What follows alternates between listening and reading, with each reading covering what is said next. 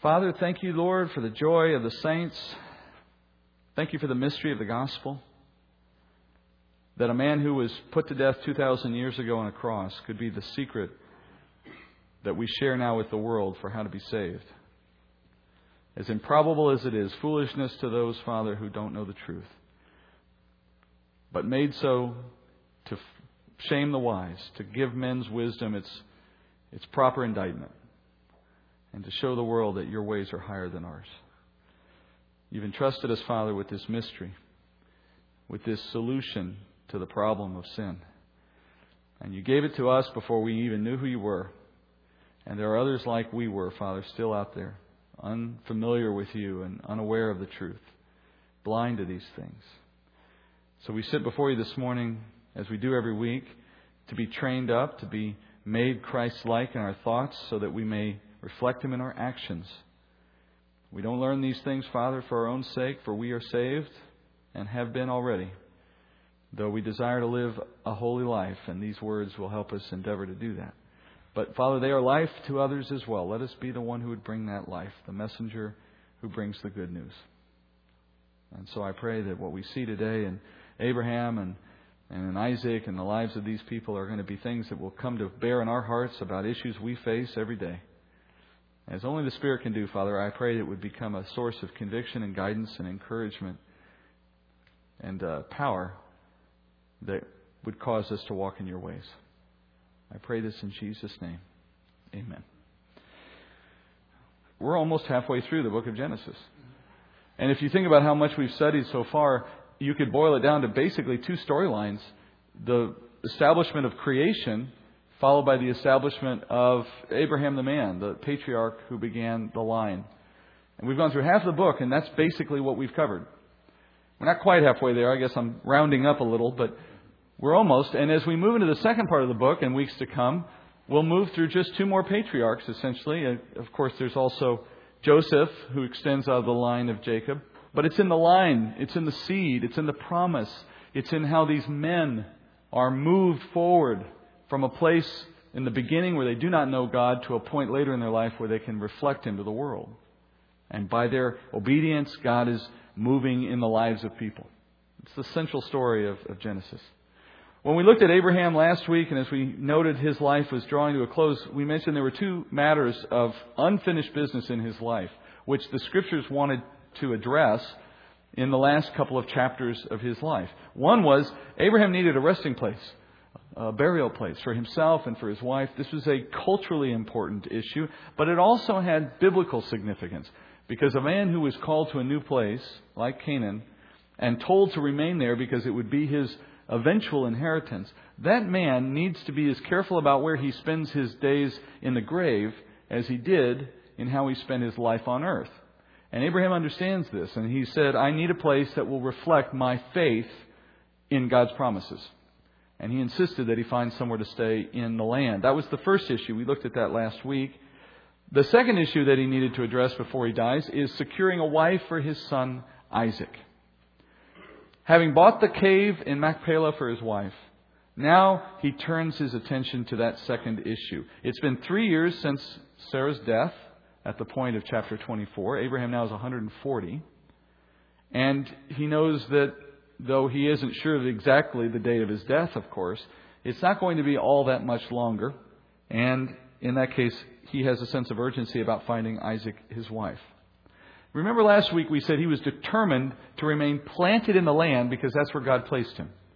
He was so determined to stay there that he actually worked against the culture and against the tradition of the day in not going back to his ancestral homelands in Ur to be buried there with his family. Instead, he stayed in Canaan. This is counterculture, counter-expectation. The world would have said that Canaan was not Abraham's land. The world would have said, your land is back in Ur. But Abraham lived by a faith that understood, no, this is my land. Even if we don't see it yet, one day in eternity, God has said it will be mine. And he wanted to reflect that by being buried there. Now, how is he going to approach the problem of finding a daughter-in-law? In the same way, counterculture, walking by faith, not by what the world would say is proper. Because in the world that Abraham lived in, he would have been expected to intermarry with Canaanites. After all, if this is the land he is choosing, if this is the home he now establishes for himself, then he needs to do all that he can to advance his own purposes, his own security in this land. And the fastest way to do that is to intermarry with those of leadership in the land. And through those intermarriages, new tribes are formed, and his family would have been secure in that place. Instead, what's he going to do? He's going to live by faith. And the faith that he has by God's power tells him that though the land of Canaan will one day be his, the people that are currently occupying the land are not its rightful occupants. Not for eternity. The Canaanites and the people that now occupy the land are not God's people. So, he's lived as a nomad. He's never permitted anyone to claim that they made Abraham rich. He has distanced himself from the people while remaining in the land. And he has no business uniting himself and his family with those people. He's not going to have a woman taken from the Canaanites for his son to be a part of his family. So let's understand how he stays in the land, but he finds a bride from outside the land for Isaac. There is a beautiful story embedded into the events of chapter 24. It's not the story on the page, but it's a picture, a shadow that's formed out of these events, and it tells us a beautiful and important story of Christ himself. It develops slowly throughout the story. In fact, today we won't really touch on it at all. I would encourage you, perhaps in your own scholarship, to see if you can start to find it for yourself. And if so, I think you'll be rewarded for the effort. But in coming weeks, as we finish the chapter and move on, I'll examine it with you. Keeping in mind, this is not only a picture of Christ, it's also a picture of us. You and I, personally, are represented in the story of Genesis 24. Again, I'll show you that as we move through. Let's go to the chapter, though, chapter 24, verse 1, and begin reading in the story of how Abraham finds a wife for his son. Verse 1, Now Abraham was old, advanced in age, and the Lord had blessed Abraham in every way. Abraham said to his servant, the oldest of his household, who had charge of all that he owned, Please place your hand under my thigh, and I will make you swear by the Lord, the God of heaven and the God of earth, that you shall not take a wife for my son from the daughters of the Canaanites among whom I live. But you will go to my country and to my relatives and take a wife for my son Isaac. The servant said to him, Well, suppose the woman is not willing to follow me to this land. Should I take your son back to the land from where you came? Then Abraham said to him, Beware that you do not take my son back there. The Lord, the God of heaven, who took me from my father's house and from the land of my birth, and who spoke to me and who swore to me, saying, To your descendants I will give this land, He will send His angel before you, and you will take a wife for my son from there. But if the woman is not willing to follow you, then you will be free from this my oath. Only do not take my son back there. So the servant placed his hand under the thigh of Abraham his master, and swore to him concerning this matter. Well, Moses says here as we begin that Abraham is advanced in years and God has blessed him in every way. Well, we could go a whole Sunday enumerating the ways God has blessed Abraham. We won't do that, of course, but even in passing, it's easy to list them. He has a long life. He's got earthly wealth. He has a loving wife, or did most of his life. He has his promised son now, and he has continuing freedom to sojourn in all these lands that are technically not his, at least not in this day. Isn't that interesting? He has all these things and no worries. He's living literally as if he were the only one in the land. Where he wants to go, he goes. Where he wants to have his animals graze, they graze. No one bothers him. I mean, from the world's perspective, he's just wandering in their land, but from his own personal perspective, he's the king of the land. God's blessings are already evident in his life, even if there's still more to come in eternity. Because reality is, these are the least of what he has. The least. In a future day, in the resurrection of the saints, when we will all be there with him in the kingdom, he's going to receive an eternal inheritance. Can you imagine what God has reserved for the man he calls his friend? He will presumably have the biggest, best house in the kingdom. To put it in simple terms, we don't know exactly what it will mean, but what he has now in this earthly day pales in comparison to what he will have in that eternal time. But in this way, God has blessed Abraham in every possible way, then and in the future, in all his needs and in all his desires and joys. Every believer can honestly say have a measure of the same experience in our own lives. We all receive some measure of blessing now with the hopeful expectation of greater rewards in eternity, depending on our service to God, our faithfulness, and His grace. To some degree, our blessings will follow our obedience, but we have no guarantees this side of heaven. We can be led to think that our lifestyle or our beliefs and our actions now have a direct relationship on what God does for us now, such that if I'm living a happy-go-lucky life with all the physical blessings and material wants met, then that must mean I'm doing everything God wants me to do. And if Joe or Sally is having a life of difficulties and trials and frustrations, and they're out of work or they're having sicknesses or so on and so forth, then they just must not be pleasing God. That kind of quid pro quo, that direct consequential relationship, that is a source of legalism. It is a biblically ignorant view of life. It denies that God has sovereign control and decision-making power over all of those facets of our life. It turns him into a genie, and it suggests that we can directly trace our circumstances to God's happiness. That's a lie. Sometimes God takes the people who please Him the most and makes martyrs out of them, on crosses no less. And then there are people who God leaves to make disobedient choices and to live a lavish and selfish lifestyle all the way until their death, so that they can feel the full measure of consequence in eternity. It's all within His purview to do those things. We cannot fool ourselves to think that because our life is either good or bad relative to some earthly standard, that that's a fair measure of God's perspective. Where do we go to know God's perspective? Where can we find out whether or not we're pleasing Him? His Word. By the statutes and standards and guidelines that He's provided in His Word, and by the Spirit's conviction concerning those things. We don't need to base our judgment on simple earthly criteria that in the long run have very little to say about whether we're pleasing God or not. Abraham was fully blessed, we're told, in every possible way as a measure of God's pleasure in him. But those things didn't change reality for him. He suffered in various ways. He saw things happen to him that were not pleasant. He wasn't always living the high life.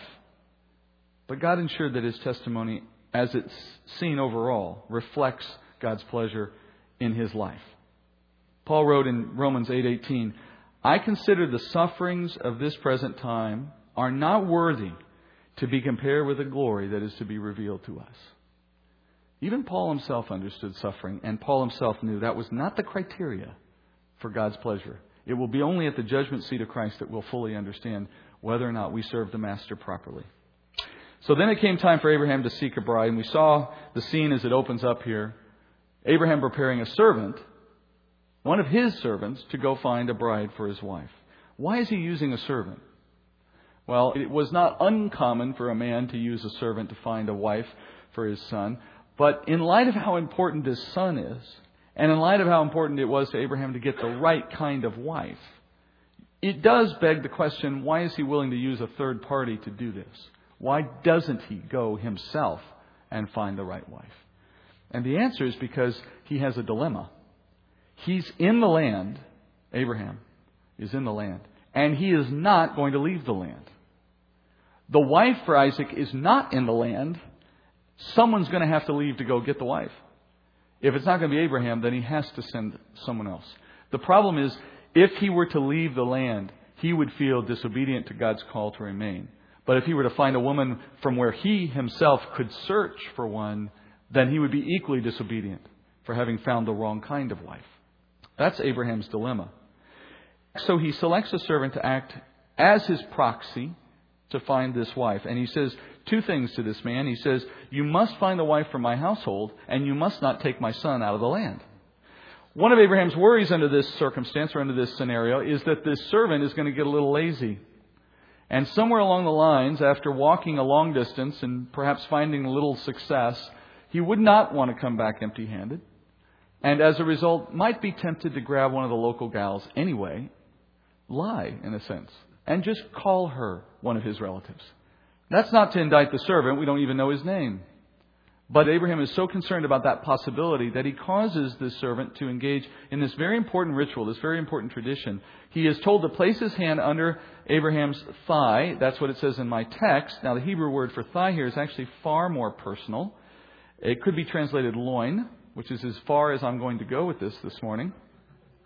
Let's just say the servant is asked to swear while holding something very dear to Abraham, as a sign that if the servant failed in this regard, Abraham's descendants could exact revenge upon the servant. And so the symbolism of this is to reflect that it will be my future generations, my seed, that will eventually bring revenge, if necessary, to this charge that I'm giving you. So that the servant understood that he was not going to be free from this consequence, even if Abraham were to die.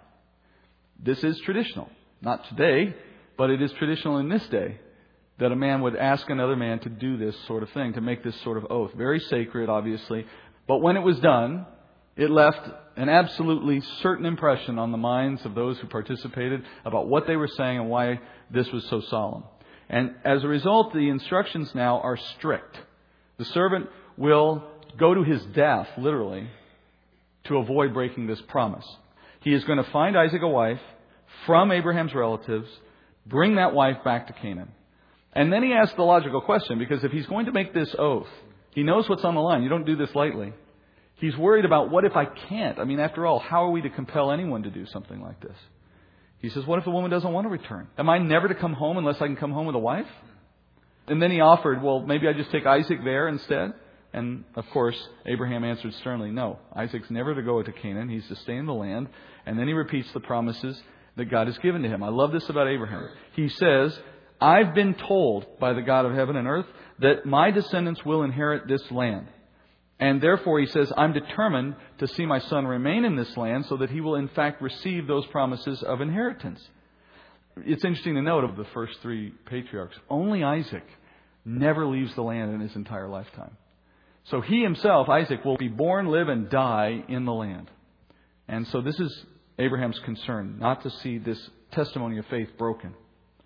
But then he responds one step further. He says, if the God who appeared to me said, my descendants will inherit this land, then he says, I know he will go before you and ensure you will find a woman who wants to come back here. Isn't this an amazing statement of faith? What he's saying is, God gave me an oath. That's the oath we studied back in chapter 22. Now we see why it's so important. It's having that intended effect in Abraham's life. The reality of that oath is affecting Abraham's life. Just as Hebrews said when we studied this last time we looked at it, when Hebrews said that we have reason by virtue of this oath to take hold of the hope that is set before us. The hope that was set before Abraham was, you and your descendants will have this land. The oath was all Abraham needed to know that God would keep his word. And based on that oath, Abraham now is acting in a way that is consistent with his faith. He says, if God promised such a thing, then we can be sure He's going to give you a woman who wants to come back. It's just that simple. He's not going to promise something and then set up circumstances so that it's impossible for Him to keep His own promise. It's self-evident. So He says in verse 7, if God's promised this thing, then I can be sure of it. You're going to find the right bride. And He does give the servant an out. He says, if in fact you find no one, then you can come back without one. But don't take my son there. This is such a beautiful picture, though, of living by faith. Look at this progression. It begins with an understanding of God's promises. If you don't understand what God's promises mean to us in the faith we have in Christ, then you have no starting point from which to live a life that's based on faith. You've got to understand, what are these promises we've been given in Christ? Then he moves from that to a faith that God will keep His word. We understand what He said, and then we add to that confidence or faith that He will keep His word. Then that combination brings a change in our thinking and our behavior. The Abraham of Ur, the Abraham of the pagan life that he lived with his father Terah in Ur, that Abraham would not have made this decision. This is a different decision than the one he would have made naturally. This is one informed by his understanding of God's promises and built on a faith that God is true to His word. And with that, his thinking has changed. His priorities have changed. His behavior now is changing. Ultimately, what did it produce in him? A confidence that as he walked according to God's promises, that he would know and expect God Himself would be going before him, clearing the path of obstacles and making all things work to good for His people according to that plan. Isn't that an amazing way to think about life? I know He's promised that my son will inherit this land. I know I have to have a wife to get descendants. He's promised that as well. So I know if you go to a faraway place looking for a woman you don't even know, in a family you've never met, you'll find one willing to travel 500 miles back here and marry my son. How can I know that? Because I trust God at His Word. And I'm going to make decisions with a confidence that all of this will work out. Is that wishful thinking? Is that positive thinking, the power of positive? No, it's faith in action. That's all it is. What we often do is we run all the way up to that last point. We have an understanding. We have a faith. We know God is good and keeps His promises. And we stop because it's crazy. Well, yeah, it's crazy in our old way of thinking, but it makes perfect sense if we have the faith we claim to have. It's just that simple. We believe God goes before us. Not to make all things perfect for our sake, just to make things good for His plan. And so Abraham can send a servant to the other side of the world in his day to find a wife for his son with complete confidence. Because after all, it's obvious. God has to do this if it's going to work. That's faith in action. Look at the next passage, starting in verse 10. The servant swears, and then he goes out. Verse 10, the servant took 10 camels from the camels of his master and set out with a variety of good things of his master's in his hand. And he arose and went to Mesopotamia, to the city of Nahor. He made the camels kneel down outside the city by the well of water at evening time, the time when women go out to draw water. He said, O Lord, the God of my master Abraham, please grant me success today and show loving kindness to my master Abraham. Behold, I am standing by the spring, and the daughters of the men of the city are coming out to draw water. Now may it be that the girl to whom I say, please let down your jar so that I may drink, and who answers, drink, and I will water your camels also. May she be the one whom you have appointed for your servant Isaac. And by this I will know that you have shown loving kindness to my master. So as the servant departs, it's just a beautiful scene. As the servant departs for Ur, he leaves with this huge entourage. Well, huge, substantial, let's put it that way.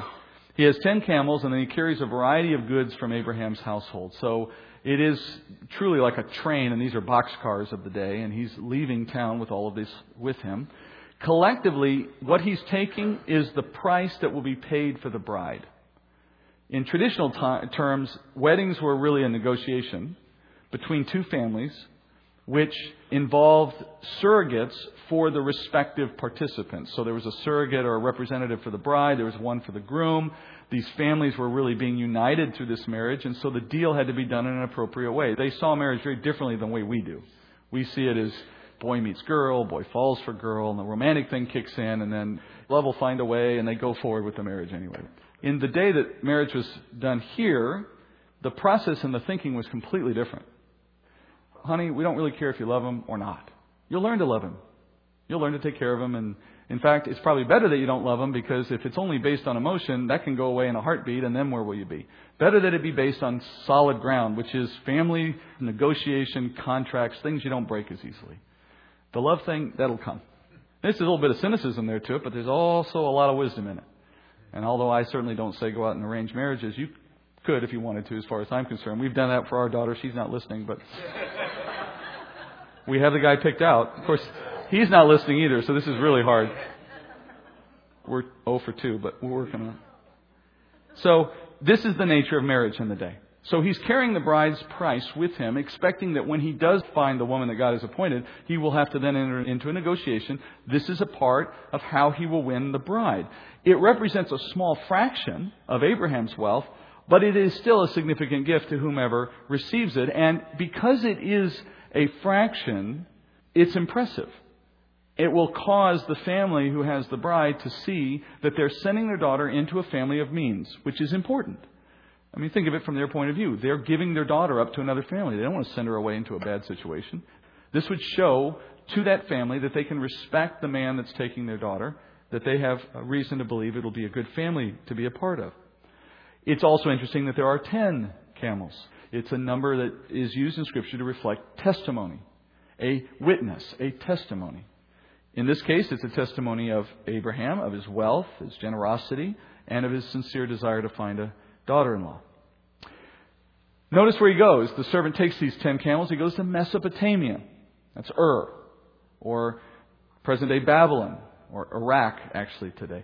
This is the place where Abraham originated from, in the east. Now, to get there, he would not have gone straight in cardinal direction terms. He wouldn't have gone just straight east. That would have sent him across the worst of the desert in Arabia. He would have followed the Fertile Crescent, which was the way Abraham himself traveled when he came over from Ur. So it's like an upside-down U. He goes around from where they are in the Promised Land, through Haran, up around the Fertile Crescent, following the Euphrates River back down into Mesopotamia. That trip is about 500 miles one way. So he's walking 500 miles, only to turn around and walk back 500 miles, of course, when he gets the bride. You also notice the directions here. He's going from the west to the east to find someone who will then travel from the east to the west. Some of the earlier conversations where we talked about east versus west in Scripture and the significance of that. We'll come back to that actually as we look at the picture that's being formed here. He eventually reaches the city of Nahor, we're told. Now, that's not the name of the city. It's a description of this is the town in which Nahor lives. Remember Nahor, Abraham's brother? This is the family that we last heard about just a couple chapters ago at the end of chapter 22 when Abraham learned that his brother Nahor had had children and that even one of them had now had grandchildren for Nahor. That grandchild was Rebekah. So back in chapter 22 we had a little foreshadowing of this experience here. Now let's put ourselves in the servant's place with the task he's been given. He would have known that he was going to this region. And he would have probably known the name of the town in which Nahor lived, because that probably came with the news that Abraham received concerning his relatives. So Abraham gave the servant that much knowledge up front. I know my brother's living in such and such a place. His name is Nahor. Look for the family of Nahor in that place. He may have even told him, I know that Nahor has a granddaughter. He may have other daughters. That's where you need to go. That's where my family lives. But he would have had very little else to go by. There was no Polaroid pictures. No internet, no Facebook page. He had no way to know who he was looking for when he gets there, what their family would be like, where they've lived in that region. He's going to be very much at the mercy of the locals, and in the earthly sense you would say luck, but we know better. In the spiritual view of life, we say he's at God's mercy. God's got to direct him to the right person. And he's walking with that expectation. And you can see that in how he approaches the problem when he reaches the town. He gets to the well, which is on the outskirts of the city. Wells were strategic resources. Having a well nearby was the difference between life and death. So people's lives centered around where the wells were. And women in this culture had the duty of drawing water. Men had other duties. This is one of the women's duties. They would often go several times a day to draw water for the home. But at least once in the evening they would go.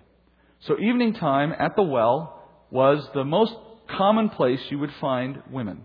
So if you were a man looking for companionship, where would you go to find women? The well. By the way, 3 notable Old Testament figures found their wives by going to the well. Not only did Isaac, but so did Jacob and so did Moses. And in the New Testament, of course, Jesus has several interesting encounters with women at wells. So this is a place you go if you want to meet women or talk to them. But there was a protocol. Strange men did not approach strange women. Men didn't talk to women at all, for the most part, unless they were married or had family relationships, because that would have been considered inappropriate, especially if the woman was unmarried. It was just not done. So the servant now is at the position of needing water for himself, needing water for his camels, but he sees this as a way in which he can kill 2 birds with one stone. He's not only going to get water, but he's going to have an opportunity to see if God is at work in this moment, providing a wife, providing an answer for the question, who will be Isaac's wife? So he stands at the well, watching women come to the well and leave. There's a continual parade of women. And now the question is, how do I know which one to select? I mean, if you say, hey, I got 10 camels, big rich dad back home, looking for a wife, any of you women interested? The problem could almost be the opposite. Too many women who would be interested. Not to say that it was an easy task, but the point is, how do you know you've got the one? Just the right one. The one God has picked out, in other words. The servant prays to the Lord for specific direction. And he asks 2 things. He says, I want you to show your loving kindness, not to me, but to Abraham. And do that through a work in me that arrives at the right person. And he devises a simple but certain test. He asks God to bring about a very peculiar circumstance. The woman who was to marry Isaac would be the kind of woman who was not only gracious enough to let him have water out of her cistern as she draws water, but she would voluntarily take the next step and offer to water all his camels as well. Now, just being willing to talk to the man and let him drink from her cistern would have been remarkable all by itself. Most women, under that circumstance, would have been very put off by a man intruding into their private space and saying, "May I have some of your water?" In today's world, if we wanted to draw a comparison, it might be like you're sitting at a stoplight and somebody opens the back door of your car and sits in the back seat and says, "Can you drive me somewhere?" What are you doing in my car? Right? You would be worried, in fact. Similarly, that's the way the woman would have felt for him coming and making this request. But what if you said to the man in the back seat, "Not only will I drive you somewhere, but when we're done, you can keep my car"? That's what he's asked for, in a way. It's a different situation, of course. But he's asking for that kind of remarkable response as a test to assure him that this is the woman God has. The Bible records tests of this kind in numerous places in Scripture. And I think Christians can often be confused over if and when tests like this could be appropriate for us. For example, Moses taught the Israelites in the desert in Deuteronomy 6:16, "You shall not put the Lord your God to the test as you tested him at Massah." So we see verses like that and we think, well, maybe we aren't allowed to test God at all. And then we ask, is this servant doing the right thing when he presumes to put this test before God? Well, the answer is there's actually two different kinds of tests in Scripture, two different kinds of ways in which this word is being used. There are times when we test God's patience. We are knowingly disobedient. We continue in sin, almost daring God to take action to stop us. That's testing God's patience. Parents feel this all the time. Kids that test our patience. They know the right thing. They're not doing the right thing. So they just keep pushing and pushing and pushing to see if we will. That's testing. If we dare to test the Lord too often in that way, He will eventually bring discipline. That's what Scripture promises. And that is the kind of test that Scripture prohibits because, in a sense, it's just another word for sin. But then there's another use of the word test in Scripture. There are times when we ask God for a test so that we may discern His will. That's an entirely different meaning of the word test. And that's where I think some of the confusion arises. Gideon is well known in Scripture for seeking a sign of this nature, one in which he could test God's will. And that's what the servant is doing here. He's put out a test before God so that he can understand God's will. This second type is done in faith, where the one in the beginning, the first one, is done out of a heart of sin. This is one done out of a heart of faith that wants to obey. It just simply doesn't know for sure what to do in order to obey. God delights to answer the question of an obedient heart that is simply unsure of which path to take. God has no problem with that question, and He answers it.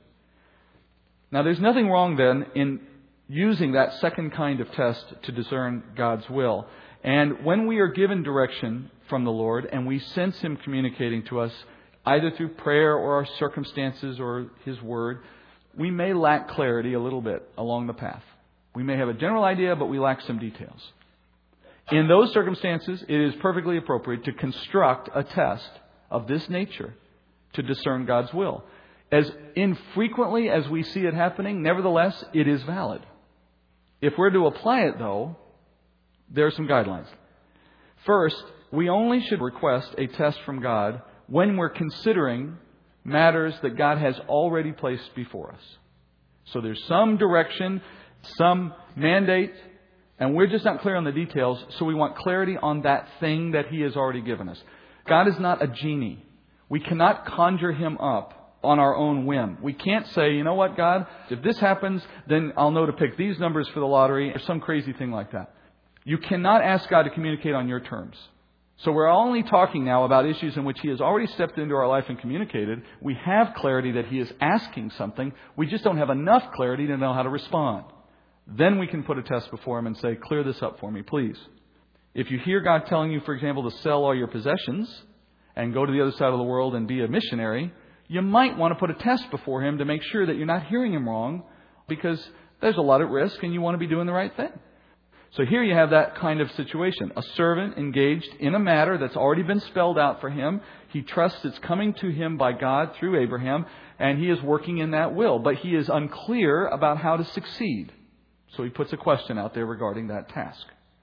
The second thing is, the test needs to be specific and unmistakable. Specific and unmistakable. It's not a game.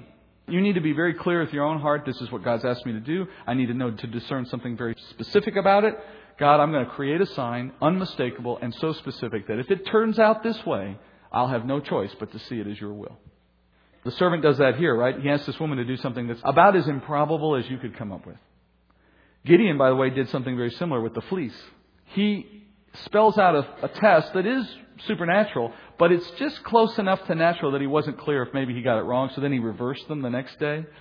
Well, that was his way of getting it to be unmistakable, to be so specific he couldn't mistake it. Then the final thing I would argue we should be doing. We have to construct these in such a way that they lead us to the clarity we seek. Sometimes we ask questions that even if I give you the answer, it's still not enough. It's still not everything we need. In other words, it'll leave us with a new question rather than actually cutting to the core of the issue.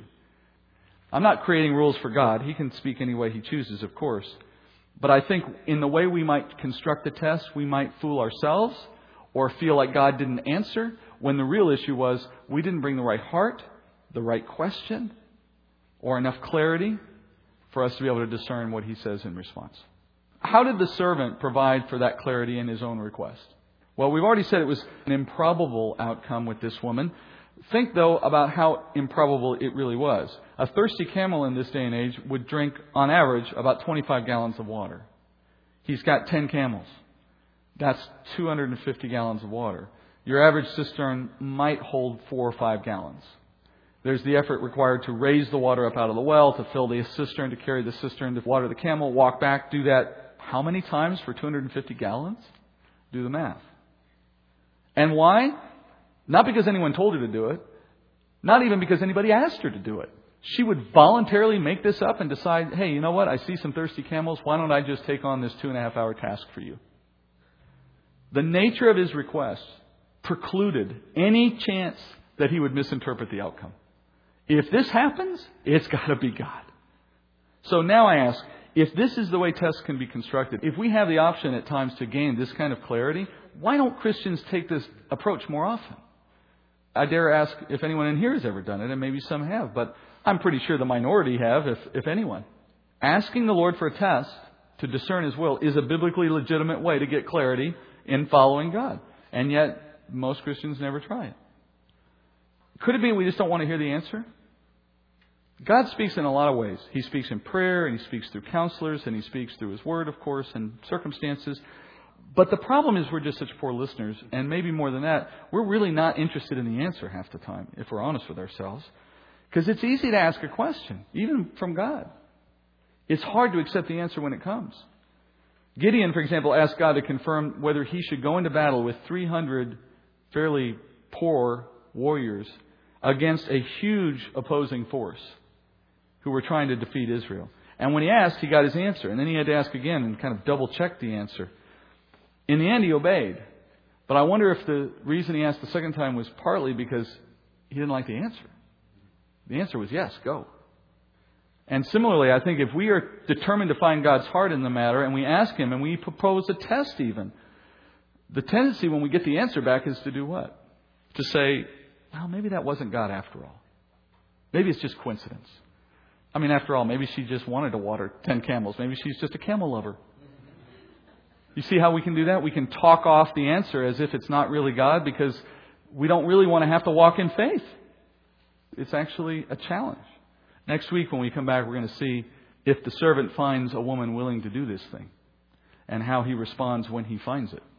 And we'll also start to break down this picture of Christ. As I said, I wouldn't do that this week. Next week we'll start to do that. I'm hoping you're already starting to see some imagery, some patterns that remind you of our relationship with the Lord and how the Lord Himself is at work in the world. Heavenly Father, thank you, Father, that you can speak to us in so many ways. Thank you that you are determined to reveal your will to us.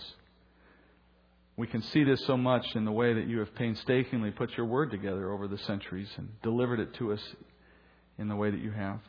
No God who makes that much effort to speak out and be heard is a God who will remain silent in the face of an obedient heart that just asks a question.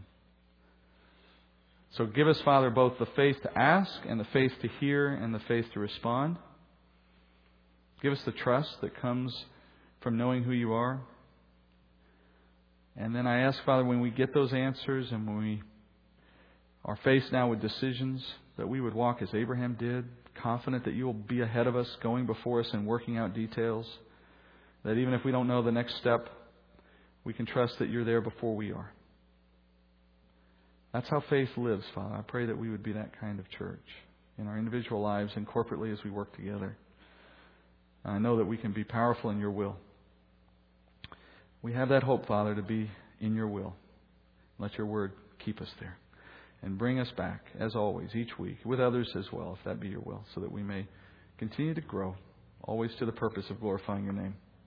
I pray this in Jesus' name. Amen.